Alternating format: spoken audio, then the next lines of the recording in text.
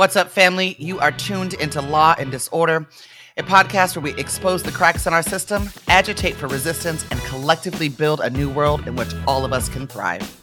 On today's show, that we are being tracked and tagged everywhere we go, and it's going to get worse. We're going to see a lot more of that as things become more and more criminalized. From KPFA Radio and the Pacifica Network, I'm your host, Kat Brooks. Turning our attention to San Francisco, where after its fourth appearance at the San Francisco Board of Supervisors Rules Committee, a controversial ordinance that would allow police to access private surveillance cameras was recommended to the full board on a 2-1 vote that included 2 amendments but only 1 dissenting vote. We're joined by Brian Hofer, the Executive Director of Secure Justice, a nonprofit that advocates against state abuse of power and for reduction in government and corporate overreach. He has also been the chair of Oakland's Privacy Advisory Commission since 2016. Good morning, Brian. Morning, Kat. Thanks for having me.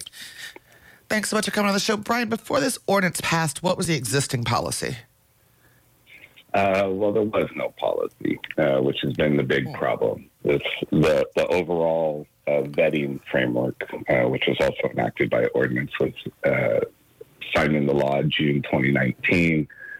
The San Francisco Police Department did submit 2 different use policies, one for license plate readers, one for ShotSpotter, and then they apparently just forgot that they had a responsibility to address all the other surveillance technology in the city. And unfortunately, after the George Floyd protests, we saw the police accessing private camera networks, which the ACLU and ESF revealed, as they learned about through public records. Discovered that the police were monitoring First Amendment protected activity. A big fight between the board and the mayor's office arose. There was competing ballot measures, and as a result, we've got this very problematic use policy heading towards the board that's probably going to give the police some extraordinary powers they did not have before, such as real-time monitoring and private party cameras, which could be on businesses or residences. I mean, I usually think of the San Francisco Board of Supervisors as pretty progressive. I mean, we lost Haney and we saw who Breed replaced him with, at least for now. That said, you think this is going to pass when it reaches the full board? Why? Yeah. I think the political pressures that we're in right now, we saw with the district attorney's recall, we're seeing the pressure in Oakland and Berkeley and these other places where we're supposed to have, staunch progressive officials. But, I know because I've seen some of the, very vocal comments and I've talked to, our elected allies, and they're hearing it from their constituents, people that think surveillance technology prevents crime and is going to reduce, the violence that they're hearing about constantly in the media, which is presenting a somewhat distorted picture of reality. It's over-amplifying a select number of crimes and kind of sensationalizing them to where we sort of are all walking around very anxious, like we're, going to die of murder at any moment. And this is not to suggest there's no crime or quality of life issues. Of course, San Francisco has a great... It's mostly property crime in San Francisco, though. I just want to be clear about that. Yeah. San Francisco's homicide rates are way, way, way down. That's the thing, is when the FBI's own numbers are showing that violent crime is dropping quite a bit. In some categories, it's at a generational low. What we're hearing from our local media is just not true. Brian, when we're talking about private surveillance footage, like cameras people have on their house, Ring doorbells, like things like that, that's what we're talking about?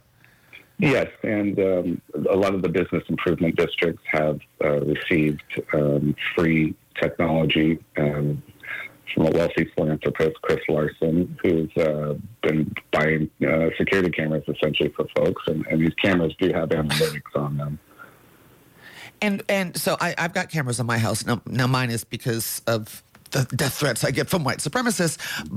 But OPD, if something happens on my block, they'll leave a note on the door because I don't answer it for them ever, and ask me to get back to them. But I have a choice, right, about whether or not I give over my footage. I never have. Does this ordinance mean that people still have a choice, or can it just be taken by law enforcement? Well, I would argue that, with a warrant, it could have always been taken. if a court is going to authorize the seizure of video that could have happened. But with this policy, the police department have done a very good job of emphasizing that this is a consent-based program and, completely voluntarily, and that they're never going to abuse it.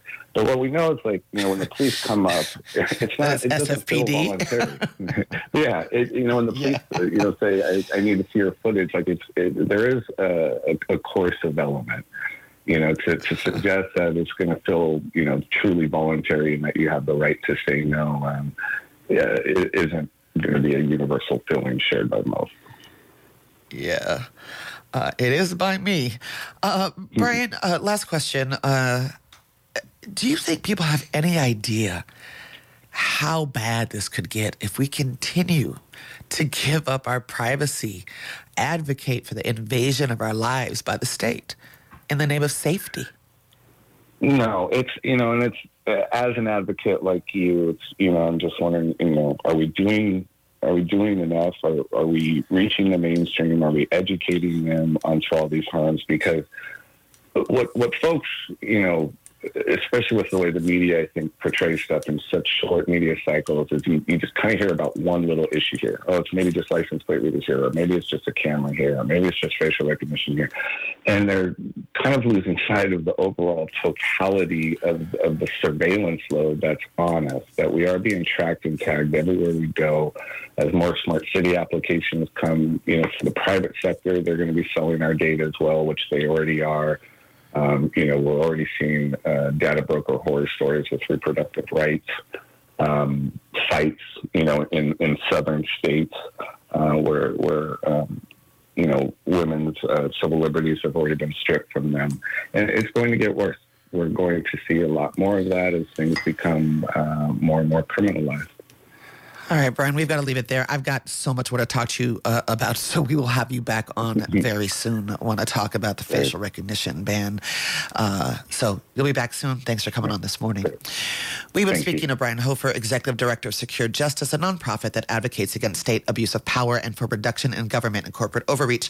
He has also been the chair of Oakland's Privacy Advisory Commission since 2016.